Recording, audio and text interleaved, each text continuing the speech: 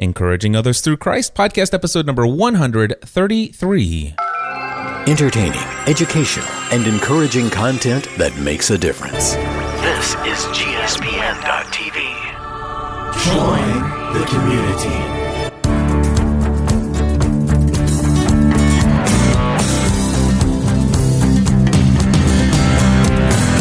Well, hello everyone, and welcome back to another episode of Encouraging Others Through Christ. That's right, my friends. It has only been 2 years since the last episode of this podcast, but that's okay, because I had made a decision a couple years ago that I would only do new episodes of Encouraging Others Through Christ when I felt led to do so. And I am delighted and super excited that God has brought forth the opportunity for me to sit across the table from the man that I am sitting across from right now, Wayne Jacobson. Wayne, how are you? I'm doing well. How are you doing, Cliff? I have never been better, and it gets better every single day. And I am, I'm excited. We finally got to take this face-to-face. We've been doing this online and various other ways, and we got to meet Saturday. You came down to some group we hung out with in Kentucky, and then now we're face-to-face in your studio. What some nice digs you've got here, Well, brother. Thank you, man. I tell you what, it's an extreme blessing, and I'm glad I had the opportunity to share with you just some of the story of where I've been over the last couple of years and how I got into here, but wow, what a journey. Now, here's the deal. Folks they've not heard anything. I saw your face. I was like, has it been 2 years? Well, when you said 133, I'm thinking, well, that sounds like I hadn't been doing this in a while. I had not been doing it for a while. Wow. And a lot of it is because of this journey that I've been on that, well, let's just put it this way. A lot of the time that this podcast is now, Encouraging Others Through Christ, is the combination of two different shows. There was the About the Church podcast, right, and I had the Almost Daily Devotional. And Almost Daily Devotional had 121 episodes, and the About the Church had 120 episodes. And I decided to combine them together, make it just one podcast that is purely devoted to my faith and my faith journey and stuff like that. And I'll be honest with you, the reason why I created so much content before is because it was one of those performance things. You know, it's like, man, the more of this stuff I create, the better I feel about myself and my devotion to God. Wow, that's wonderfully self-aware in a good way. Yeah. That's neat. And when I experienced this freedom for the first time, it became Encouraging Others Through Christ, and there were a flurry of new episodes. I was very excited about so many new things, and I wanted to share them. No performance or feeling that is just, wow, I cannot withhold this from you. And then 2 years ago, it had been a while, and I did, hey, just want to let you know, a year later, I have not withered up and died spiritually. Here's a little checkup of where I've been, and things are going extremely well. I've never been closer to God as my Father and my understanding of how much He loves me, although I'm still working that out because I'm still on this path. But hey, at this point, I'm still living outside of this institutional construct. I'm still very much alive in my faith and my relationship with God, more so than all the years prior. And I just want to let you guys know that. So that was 2 years ago, and I felt so free to not record anything because, well, I just didn't have any special message on my heart that I felt needed to be shared outside of what I share naturally through the expression of my everyday life. Yeah, good. So if people see this show up on their iPhone or whatever, they're going to have heart failure or what? Where did this podcast come from? Well, I mean, you took a hiatus from podcasting for a simply how did people deal with that? Not 2 years, but yeah, 2 years. I hope they dealt fine with it. Podcasting is not what I do. It's simply a tool that we've used to help communicate some things with folks. And Brad and I, when we started it together, we just said, hey, we'll do it as long as it feels right, and then we'll knock it off. And it went through some transitions with it, and I have taken the time, and I've been just freshly through kind of a winter season, which was one of my big themes from growing up in a vineyard, and the whole idea of winter where God just kind of cuts things back to be fruitful. We're not fruitful all the time. We don't have to always be on the edge of whatever new thing God's about. So I've had a wonderful winter season where God's kind of got to cut away a lot of fluff from all the shack stuff and other things in my life to kind of restage me for a third act, I think, in my 60s. So we'll see. Nice. Yeah. Yeah. And for me, podcasting is what I do. Yep. And I have taken 2 years off from this, but every single week, Stephanie and I put out Family from the Heart, and we live out our journey very much in that podcast. And so the people who, most everybody who's ever listened to this had come to it as a result of listening to one of the other shows. And so Podcast Answer Man, without really, intentionally hitting people over the head, I live out my faith in my business too. And I love that. And so in a way, it is, it's like, this is the place where I'm going to come if I just want to have a flat out Jesus conversation without kind of getting in people's face that didn't really want to hear it in the first place. Yeah, that's good. So this feed or this subscription is for those who want to hear the Jesus stuff. And anyway, so I'm honored we'll kick it off again after 2 years. Absolutely, and who knows what this kicking it off may entail? We absolutely may see some stuff. I am feeling some calling and stuff in some certain areas. I don't know what they are. Some stirrings going on. Some stirring That's going good. on. I like it. But anyway, I want to talk about Finding Church, Wayne. Most people who have been following Encouraging Others Through Christ, I realize there's going to be a whole flurry of brand new people. By the way, if you are brand new to Encouraging Others Through Christ, this podcast, I want to encourage you to stop listening right now. Wait a second. Don't stop yet. Wow. My work here is done. Wayne's work is done. No, stop. After you hear these instructions, go back to episode 121 of this podcast and then listen to it and then make your way to episode 133. Because it is an amazing journey of just so many breakthroughs.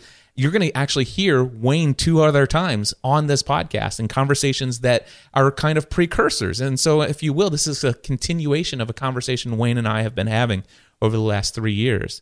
So I would encourage you right now, if you're brand new, go ahead and stop, go back to episode 121 and just listen through. And then come back to today's episode and stuff like that. So, and you really didn't do it, did you? You just kept listening. You just kept listening. I can catch that later. I'll go do it later. That's cool too. So anyway, Finding Church. So I found Wayne, now that most everybody has gotten caught up, I found Wayne as a result of a book that my friend Sarah brought over. Actually, it's my wife's best friend, Sarah, brought over this book called So You Don't Want to Go to Church Anymore. And it was actually right at a time where I pretty much didn't want to go to church anymore. Although I would have never used that phrase. I would have never spoken those words out loud. I never would have allowed myself to actually even consider the idea. Scandalous word. Of not going to church anymore. But I was sick and tired of it. And so I was shocked to see Sarah, who is a fellow, who is also a recovering people pleaser. And who was also a recovering, very performance-based Christian person herself. She had this book in her hand. I'm like, what are you doing with such a scandalous titled book? And I read that book, and I read it at the same time I was reading Redeeming Love, and the rest is recorded in these episodes. But it wasn't until probably about a year and a half ago, Wayne, that I got around to reading He Loves Me. And was that written before? Or when did you write He Loves Me? Yeah, way before So You Don't Want to Church Anymore. Okay. Yeah, it was over 15 years ago. It was the biggest part of my journey. And I'd say to people, that's the most important book I'll ever write. It's moving from an appeasement relationship with God to an affection-based one. Well, it was quite some time that, during my journey of once I walked into this freedom that I'm in, it had been some time between So You Don't Want to Go to Church Anymore, listening to lots of podcasts from you, until I finally got to He Loves Me. And I think it just happened at the right time. Good. For me to read that book. And it's like, okay, it's time to go to the next level with this thing. And loved that book. Love that book. And told everybody about it. Guys, go get that book. And now you've written another book. And I didn't think this book is amazing. It's hot off the press too. This is the first time I've traveled with it. It's the first time I've had a copy out with me. So I am holding in my hand a book called Finding Church, and I think you have a website called FindingChurch.com. We do. So you can go over there and find it at FindingChurch.com. And before you came to town, you sent me a PDF copy of this, and I read the entire thing, and literally, of course it is electronic, but I had a hard time putting it down. Good. Good. It is great. And it basically is an understanding of the journey that I've been on for 3 years. And I can say that I read this and I'm like in verbal agreement, in physical agreement, nodding my head. Yes, exactly. And there wasn't a whole lot in there that I hadn't either heard you say on your podcast, through the books that you've read, or experienced through the Spirit leading me through so many conversations with people down the road. But how would you describe this book to folks? I think the tagline's the best way to describe it. It says, what if there really is something more?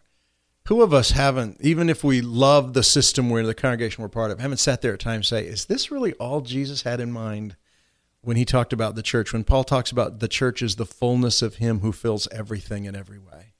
The So You Don't Want a Church Anymore is a weird title because I'm using church in the title in a different way than I use it throughout the whole book.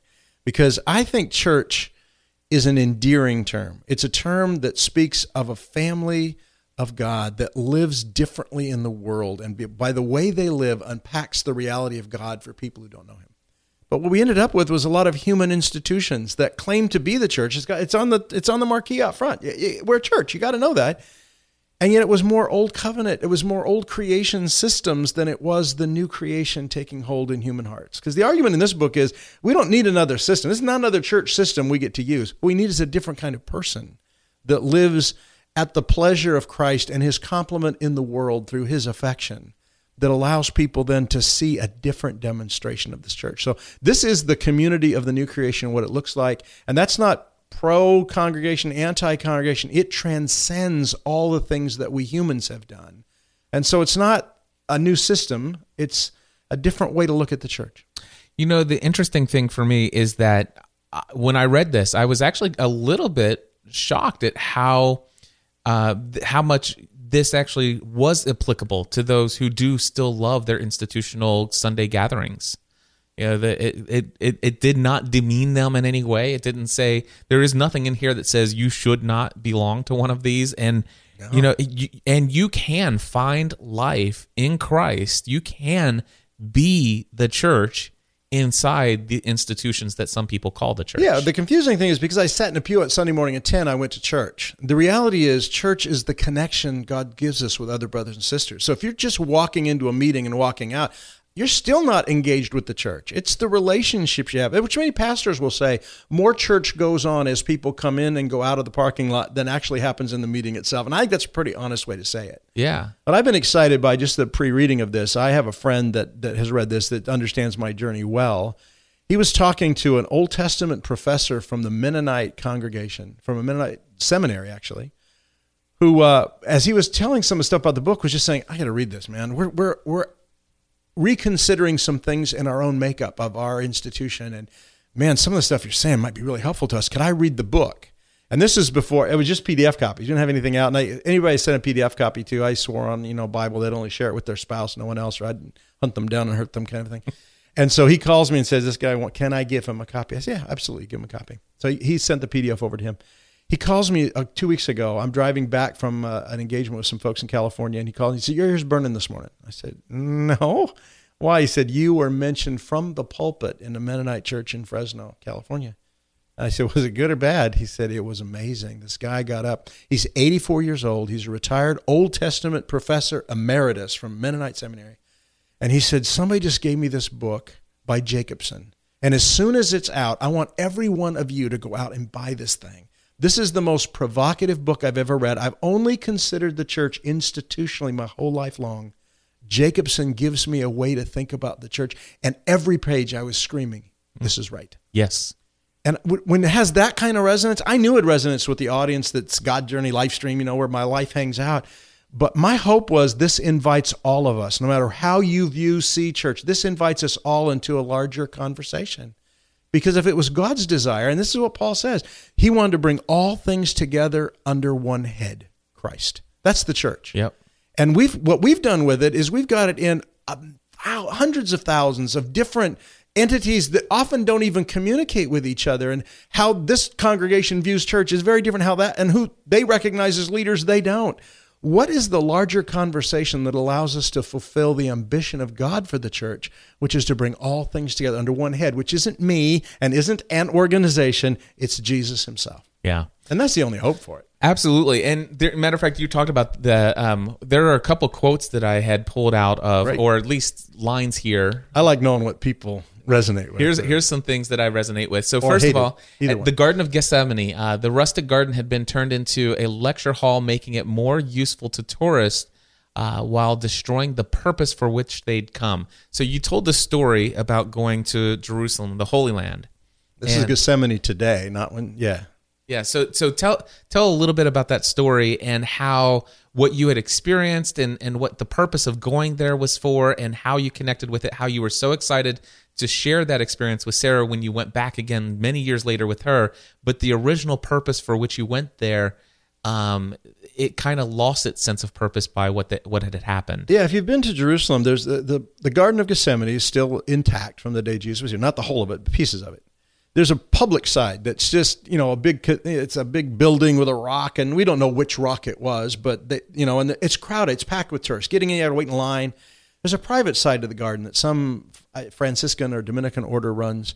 By appointment, you can get a tour group in there. And I was there 17 years ago, and it was just four walls around this very natural old garden. It's got 2,000-year-old olive trees. It didn't have pathways, really. You just kind of meandered through them. There was a big rock in the back where we sat on as we looked at Temple Mount, which is right above you, and we talked about the cross. We talked about what happened. That could be that rock. It's just as much that could be the rock Jesus prayed in as the one that's in the building on the public side, because no one knows these things. And one of the things with Sarah and I always said after I got back from that trip, I would take her someday. And it took me 17 years to find, okay, I'll put a live stream tour together. I mean, I hate these kinds of tour things, even though we had a great time when we were there and the people that came were incredible. But just getting people up and herded on a bus, and it's not my deal. And but this was the last day we were going to the Garden of Gethsemane. And Sarah's a gardener, she loves gardens. I couldn't wait to get her there, and I want to show her that rock. And we walked in the gate to the garden, and it was completely different. There were rock-lined pathways that went through all the trees that weren't there when Jesus was there. I guess my feeling the first time I was there, of all the places I've been in Israel, this was probably the most authentically like it was when he was here. I want you to can you do that phrase one more time? Authentic. I don't know what did I say. When we walked through this path, the way it was before, it was the most authentically like it was that day. The way when Jesus would have been there. Yes. And now it's not. It's recreated to be a tourist-friendly site. And the worst, I went back to see if at least maybe the rock is still there. Went to the back of the garden, and not only is the rock gone, it's been covered over with a patio built into an amphitheater with at least a 2-foot by 3-foot podium on a metal pole at the front, because it's now to teach seminars in. It's been institutionalized. So if people want to come there to see what was this like when Jesus stretched himself out of a rock to pray his way into the confidence that I can get through the next day of my life, which is his death.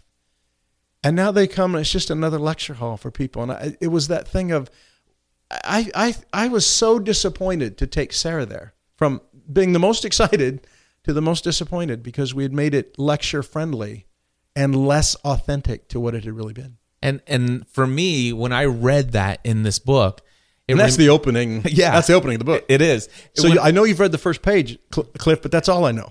Okay. When I read this, it reminded me of when my wife and I left this big mega church, institutionalized church here in Northern Kentucky, and we had decided, you know what, let's give something different a try. We had read this book called Simple Church. I know you know about that, because Sure. I think that's even mentioned by name in the book. But anyway, or it's mentioned somewhere, I've heard you talk about it. But anyway, we found that the ex-worship pastor from this megachurch had created another church that is community-driven, small groups and stuff like that, and they're meeting on the weekends in a high school gymnasium, and we wanted something that was more like the type of things that you would have experienced back in Jesus' day. That kind of like, what the garden was like, may have been like when Jesus was there. That's what kind of, we wanted to have that kind of church, if you will, that type of interaction with other believers. And so we went to this new institution. but it wasn't necessarily institutionalized yet. It was very much raw relationships, people who were different and a little bit awkward, some of them, including myself. But yet we really got over all of our differences, and in spite of all the things that sometimes we did that kind of, we were playing church, if you will, because we were doing what all the grown-ups had done all the years before. So we did the Sunday morning, you had the music, you had the kids, but it wasn't about those things. Right. It was about the relationships. And my wife and I'm like, wow, that book called Simple Church, that's what we were looking for. This. I mean, we started leading a small group in our home, and it was just like what I had hoped New Testament Christian life would be like. Wow. But over the next couple years, just like this story, some paths kind of say, you know what, let's clean this up and put some concrete paths here. And this rock, it's kind of in the way. Let's move it and put some seating in here. And before you know it, all of the traps and all the systems and all the structures, over the course of 5 years, this congregation became a smaller version of what we left. Yeah. And that's been true. I mean, a congregation I planted in 1980, we were going to be an alternative relational fellowship of community house churches. It turns into the same thing. I think this book wrestles with, once we put something in a conformity-based environment, it ends up going ways we don't foresee and in the end don't enjoy. It becomes less an authentic replication of what the church is. It's just because we move from, is the church something we build for Jesus, or is the church something that Jesus builds for us?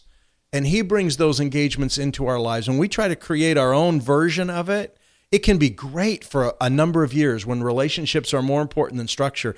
But eventually that flip happens and the structure becomes more important than the relationships. And that's when it kind of all turns bad on us. And I think we've got 2,000 years that show us that's true. Yeah. Well, I have been on this journey for 3 years. God has seen fit to bring me in the path of a lot of people who are on this journey. I recognize and realize, I hear you talk all the time about the people who really struggle once they've left the institution. How do I find other people? And I certainly struggled with that for about 2 or 3 months, but it wasn't very long before. But it's because I had built such a public platform, and I've got things out there, and out of the thousands that were listening to this podcast, a couple of them were on the journey, and they said, did you know Wayne Jacobson actually has a podcast called The God Journey? And that's how I found the podcast. Oh my gosh! And so I was very blessed. I've been very blessed to have these relationships with people. But the question that a lot of people have is, we met somebody recently this past Saturday. Her and her husband are very much plugged into their congregation. Homeschooling couple. So their homeschooling is associated and plugged into the curriculum and materials and the fellowship of that institution, that congregation as well.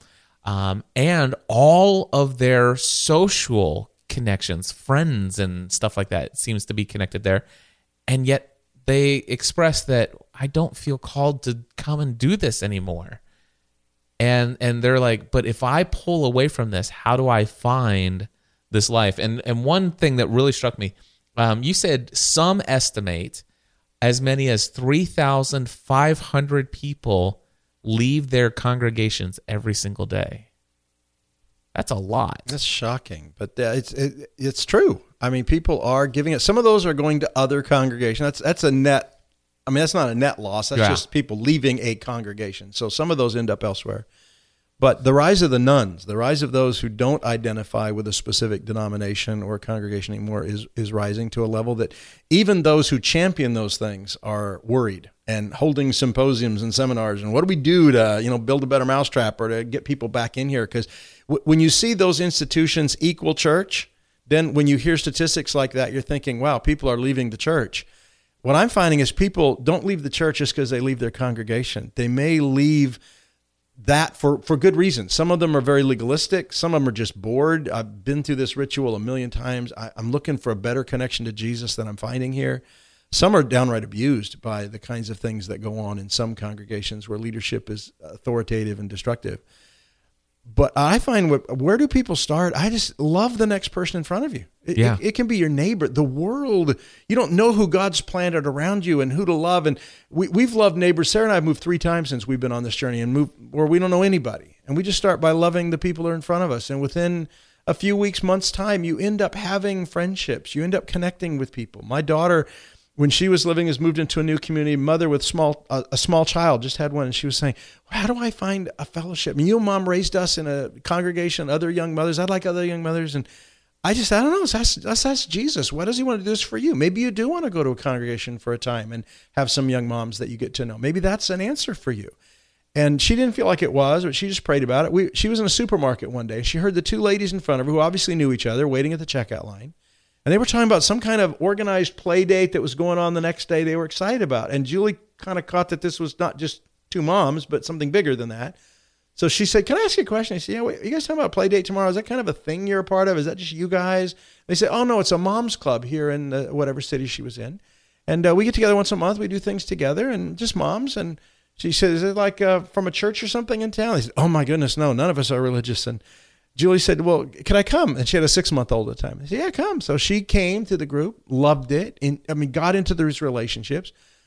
I think at least between a half and a third of those have come to Christ in the 9 years Julie's been part of it. She's been president twice. She's done the newsletter. When she had her last child, 3 weeks of meals came from the family she knows through this network of people. That's become their church. Half of those still don't know who Jesus is, don't have a clue. But those that have come to Christ, those that have experienced the life that Julie's kind of helped them discover, they share fellowship, life. It's an incredible thing. And so how can God provide fellowship? There's a million ways God provides fellowship. It's just, how you doing it for me? And I think the best way to find it is just start loving people. Yeah. Stranger in front of you in the store, maybe just take an interest in them, ask them some questions. Love your neighbors down the street. Colleagues at work, take somebody out to lunch. Figure out who they are beyond their work self. Yeah. And you'll be surprised how many people have spiritual hungers that even though if they're not active religiously, they're active thinkers in their heart about who is God, where is God, how do I connect with them. And when you're free to love people in the world, you never know what kind of conversation or connections you'll end up in. You know, one of the things that I loved on the beginning of this journey into the freedom area of my life was that I had at the same time read the book Redeeming Love by Francine Rivers, and I was telling you about that in our conversation earlier. And it's a modern day retelling of the book of Hosea. Only the modern day portion of it is back in the gold rush days of San Francisco, California. Anyway, but this guy lived out he was out like 2 or 3 hours buggy ride from San Francisco, which by the way was, all stick buildings at the time. So they did have a church institution, the corner church in San Francisco, but it's not something he traveled to every single weekend. And so this is a man who lived solitary by himself in the middle of this wilderness, tilling his land and bringing forth the fruit and all this stuff. And so he lived out this life of faith. And he did visit these towns, and he had relationships with people, business people in town, a banker, and all these different things. And then all of a sudden, what I learned through this is like, this is a guy who is obviously very devoted to a relationship in Christ. He is definitely a member of the church. And his experience of fellowship is anybody who comes along the path on the journey from one town to the next. And sometimes those people were Christians and they would worship together. Sometimes they were non-believers, and it wasn't like, oh my gosh, let me tell you the gospel message with my little pocket here. I got the track here on the 4 spiritual laws. It wasn't like that at all. It's just like, how can I love you? Let me give you a place to sleep tonight. Let me feed you a meal. It was just, let me love you where you are. And the contrast, I think, in this book is the difference between the church that we build, that men and women build by their own ingenuity and affections. And there's nothing wrong with that. There's no bad motives, and we're going to try and build Jesus' church for him. Or the fact that we really trust that Jesus knows who I need to be connected to, how he connects us, how that relationship grows. And so it really comes down to, do we really trust that Jesus builds his church? Or is it an assignment he left us to do for him? And I've been increasingly won into the space that the kinds of connections, collaborations, and friendships that begin at his leading at his direction. As Paul said in 1 Corinthians 12, it's the Holy Spirit's responsibility to set us in the church. It's not ours. It's his. So can he do it? And I think the temptation of the Garden of Eden was, does God really care? And will he really take care of us? And no, so we better do it ourselves. And I think the temptation with religion is God engaged with us, involved with us? And can Jesus build his church around us? Or is that something we're supposed to do for him? The answer to that question is going to take you two very different directions. Yeah. I love again, only showing you that I've read the first chapter. No problem. But you said, what if actually, the question is how well, you asked the question, how well today is Jesus doing at building his church? I love that you go into some congregations and you ask them that question. There used to be pastors' conventions. I don't get asked to speak a lot at those anymore. But now with this new book out, there is some rumblings now. We've got some pastors who would like to struggle with the content of this. I'm going, well, that could be a flashback to an old past. But yeah, it really, do we have an understanding of how God does this? And if we're going to say the church is his responsibility, then and ask, well, how well is he's been at it for 2,000 years. How well is he doing? And most pastors I know, most honest ones, even if they feel really good about their deal, they're looking around going, man, the church has, if we put that label on what man has built, it's the most divided time in our society. It's by ethnic group, by worship preference, by whatever. The church is not a group of people that have learned to be loved well by the Father and love each other well. That's not what the world is saying about what we call church. But it is his church. His church is where people are loved well by him and do love others well. And that there may not be a sign on the corner where that exists. That will exist in some congregations. There'll be people like that. There are people who've given up on those congregations. You'll find it among them too.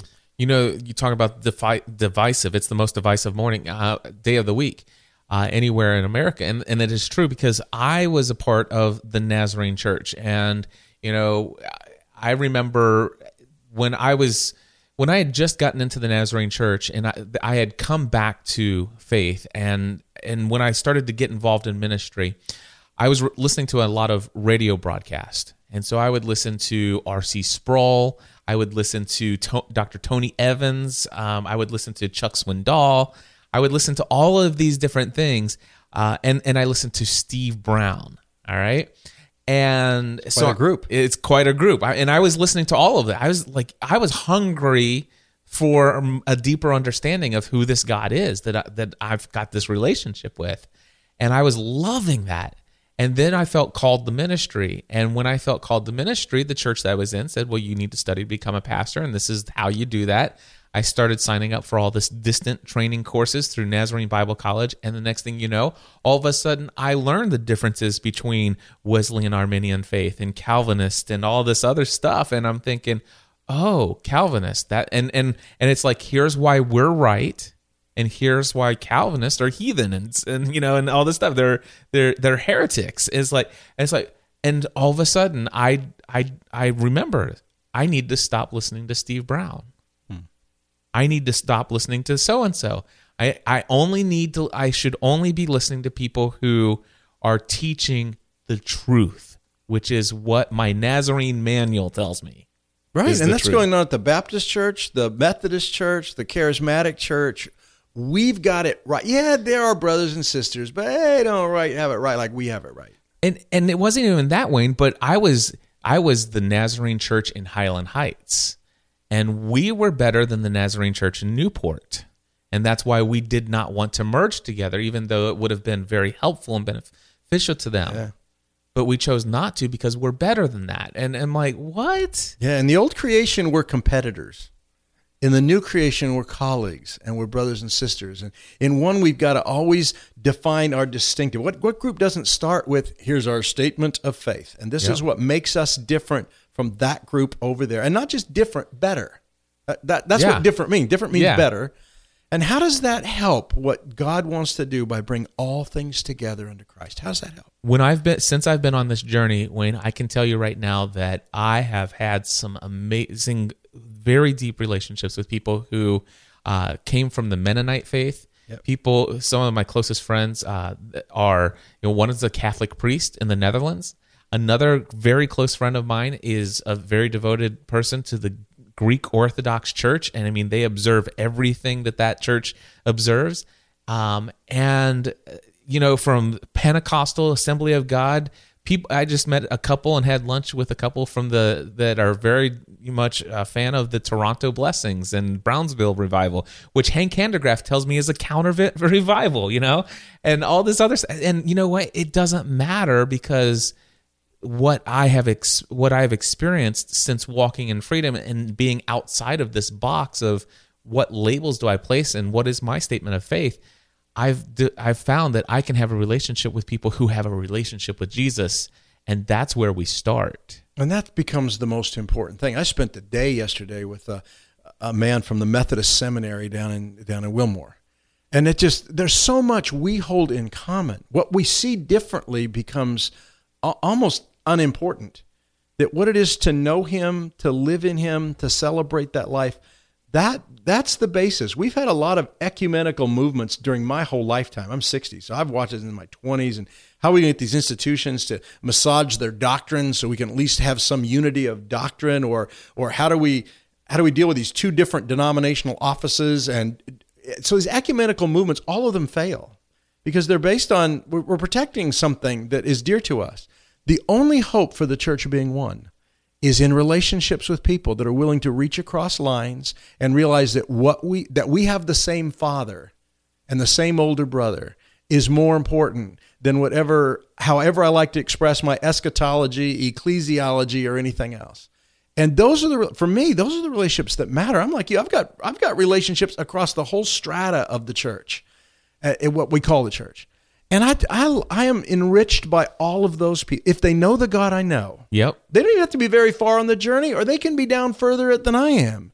I'm enriched by the knowing of them. I'm enriched by letting them talk about things I may not see the same way, but I get to contemplate. If the church is the multifaceted wisdom of God, which Ephesians 3:10 says it is, then I get a piece, you get a piece, someone else gets a piece, and when our pieces get together, we see something bigger than any one of us see alone. That's what I love. When you and Brad talk on the God Journey podcast quite a bit, you come up with the elephant analogy. Somebody's holding the trunk, somebody's holding one of the legs, somebody's holding one of the tusks or whatever. Or the tail, yeah. Yeah, so it's very much like that. And so, It's an old proverb, and everybody's sure what they've got is the whole thing. And so they say, no, it's not like that. It's like this, and they don't realize. And I think if Jesus is building his church for 2,000 years and it's still a mess, then he's not very good at this job. Yeah. But if his church thrives in the world, which is my experience, even and in spite of all the ways we've tried to build it on our own, the gospel continues in the world. People still come to get to know him. And if we could let go of our affinity of finding false identity in the institutions or theologies we've been a part of, and find our identity in him alone, we'll find our connections with each other. And I think that's our hope for the church to become one in the world. Yeah. And one of the things that I'm most thankful for on this journey that I've been on is that I very quickly got out of, I'm now right because I'm no longer a part of the institution, because that's no different than just being my own little denominational. My theology is no institution, right? Well, it's like the guy that was stranded on the desert island. He's got 2 shelters built there, and the guy who comes to rescue him said, "What's that shelter?" I said, "Oh, that's my church. I go to that." He said, "What's the other one?" "Oh, that's the one I left." That's kind of where this trajectory of church history goes. We become more and more isolated, more independent, more on our own. Yep. When Jesus is inviting us into more connection, greater collaboration, and realizing that if we loved each other the way we're loved by him, then the whole world would come to. That's as easy as Jesus said it. So, and it goes back to that question. A lot of people who are just leaving the institution to find this life of freedom in Christ, they are seeking. They feel like I must find other people who also are fed up with that way. They must find somebody else who thinks the way they do. And I felt that way for a long time. But man, now it's like, you know what? The conversations that I have, I'm still asked quite often by people, so where do you go to church? And my answer today is the same place you do, wherever it gathers. and we have a little bit of that. And I don't actually go out of my way unless they press me. I don't even go out of my way to tell them that I don't belong or associate with a local congregation. I don't even go there unless they press me. And when they do, I try to get the conversation off of that as quickly as possible, because I've realized that's not the important thing. The important thing is, who are you? What do we share in common? How can I help you? How can I be a friend to you? It's a great expression, I think, of the transformation. Because, certainly we've been raised in conformity-based things. So when we finally feel like, this no longer works for me, I do want to find my group. I want to find my herd, because I found my identity in that. And the freedom you're talking about, I love when people get to the place of, well, all who belong to him are part of the same church. It's not where I go or don't go. And the language gets away from being a reaction to the problems of religious groups. And it really gets to who he is and how we know him and how we serve and love each other. But it's a transition. People first get out of that. They're going to, for a while, they're going to look for a common group, or they're going to grab onto some new structure to replace this hole in their life until that one fails them too. And then maybe, it took me 40 years to finally come to the place of going, you know what, I'm going to trust Jesus to build his church. I'm just going to love people. And I live more church today without a system around me than I ever have when I was trying to build my own version of it. And it wasn't that I wasn't well-intentioned. It wasn't trying to do good for people. I was all that. But the difference was, it was human effort rather than cooperating with what Jesus is doing to build his church. And so if we're going to find church, we're going to realize it's the fruit of something rather than the source of it. So I don't go to church to find Jesus. I find Jesus. And learning to live in him, I'll see his church springing up all around me. And I think that's what this book invites people to discover. Even if that's in a traditional car, you may be going, sitting through services, bored out of your minds, or unconnected to people. What if you let him just start connecting to some of the people that are sitting right next to you, right in front of you in the pew, and take them out to lunch and begin to talk about where this journey is and what you connect in Jesus. And when that becomes more real, then you're going to feel more connected to his church. Yeah. Well, I did read through this entire book, Wayne. I know you did. And I know you know. But the interesting thing is that I've been listening to you and the God Journey podcast for 3.5 years now. And I would say that most everything that's in this book, I've heard you say on one shape, form, or another, because you oftentimes share the conversations you have with people throughout the world. And whenever you come back from your trips, you share sometimes recorded conversations and the conversations you and Brad have had. But one thing I can tell you is that so much of what I've been able to absorb over the last 3.5 years is really condensed and fine-tuned in a way through all the chapters in here. You got the entire chapter on one to love. It's taken me a whole long time to understand what that means, to be one to love. But it's clearly identified in this chapter. Loved into life, the family way, talking about the fact that we're family. That there is no obligation to be a part of this family. It's just we're family. There doesn't have to be that structure around it. I love the fact that it's not made with hands. That we don't need another structure. This is just something that God's going to organically happen, and it's not that it's an organic movement that we have to build or anything. Most organic movements are still us doing it. That's the 7 steps to organic stuff needs to be the oxymoron it is. I loved how you talked about the authority, the fact that some people are elders and stuff like that. And some people are apostles, or if you want to have that kind of description of what those roles are. But it's not because somebody voted them into that position. And those people operate within the church throughout the world, and those people are in your life. I consider you to be, and I know for you, it's like you're ready to, whenever God would let you, you're just like, I don't have to be this upfront in the public figure kind of guy anymore. But in a way, you are a messenger. You're a pastor to many people who listen to you. You're an elder who comes along people in their journey and asks them, hey, what's going on? How can I help? And you're there to do this. But it's not because you're not those things it's not that you can't have those relationships within the church because there's no structure. Oh, yeah. In fact, I think there's a problem when most of what we call elders today are elders of institutions. Mm-hmm. They're not elders in a kingdom. Just like when your agenda went from growing in Christ to, I've got to preach the Nazarene message. So now I'm a pastor of a Nazarene church rather than I'm a gift among the body of Christ. Yeah. I think people eld better when they're eldering people And that's not an authority thing, as the book will unpack. That's a servant thing. But rather than when I was eldering an institution, all of our meetings were about this thing and what we have to do to fix this thing. It was never about serving people to connect them to Jesus in a way that would transform them. Yeah. So, well, and of course you have the whole, is it possible to have this church without all the control? Yeah. It's like, well, are people just going to go to the wayside? Are people going to be deceived by lying spirits and false theology and stuff like that? And it goes back to the question you asked a lot of those pastors: how well is Jesus doing building His church and turning to Him and not holy men in an institution to teach you how to live according to His ways? But anyway, folks, I encourage you to go and get Finding Church at FindingChurch.com, an amazing book. You spend chapter 21 has the difficult questions like, okay, so here's the deal. Let's just say I decide I'm leaving the institution, but my daughter's getting married. What do we do there? And I love how he says, like, well, okay, well, let's talk about what the states required. Maybe you go to the justice of the peace, and then you have somebody else perform a celebration for everybody.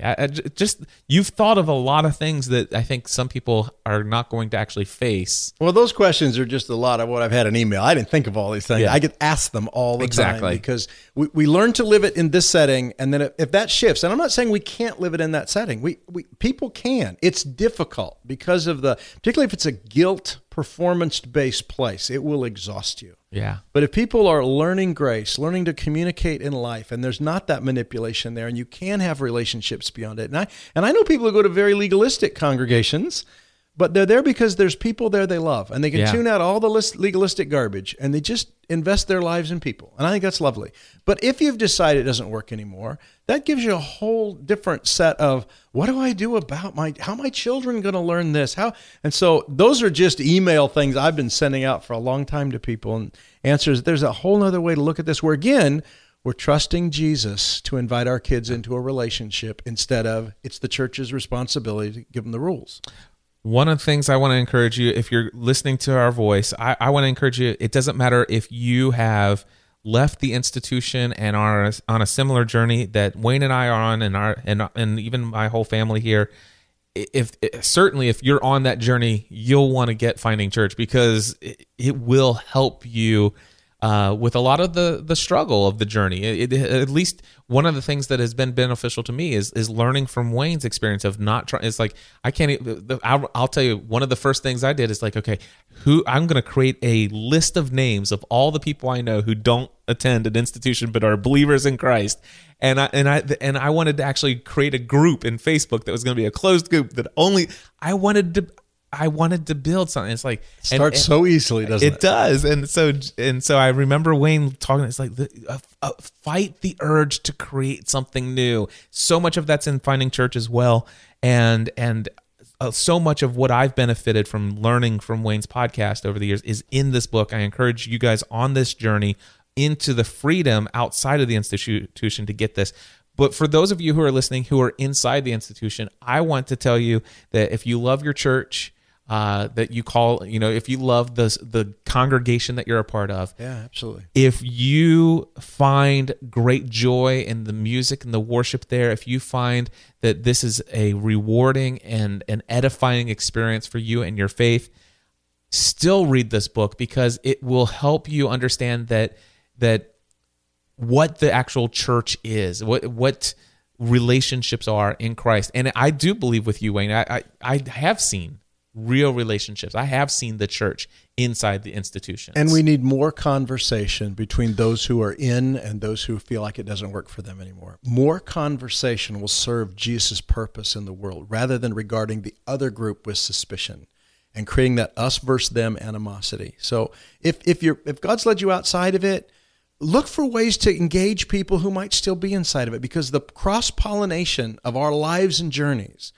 feeds this rising temple that God's building in which He lives by His Spirit. Yeah, and without any agenda for trying to convince them to leave. Yeah, or to change them in any way. Yeah. Just share life with them. Just share life with them. Let the Holy Spirit be the change agent. He's much better at it than we've ever been. Yeah. And even if they actually have the agenda to win you back into it. So love them anyway. Love them anyway. Guys, thank you so much for tuning into another episode. I'm not going to do any music here. Wayne and I have to hit the road. I'm going to take him to a lunch meeting in Cincinnati. But Wayne... Ribs, baby, ribs. He's going to the Montgomery Inn Boathouse. And if you guys are ever in the Cincinnati area, it's a great place to have lunch. That's what I've heard. It's my first time here, so we'll see. That's right. Wayne, thank you so much again, my friend. Thank you, Cliff. I love you. I love your friendship. Appreciate you letting me come to your home today. Thank you. It's a blessing, and I love you too, man. And folks, I don't know when I'll be back with my next episode, but I will assume, God willing, I will be back within the next 2 years. And if you need me to come back to help you do another one, I will. All right. We'll talk to you guys soon. Thanks. God bless. Bye-bye.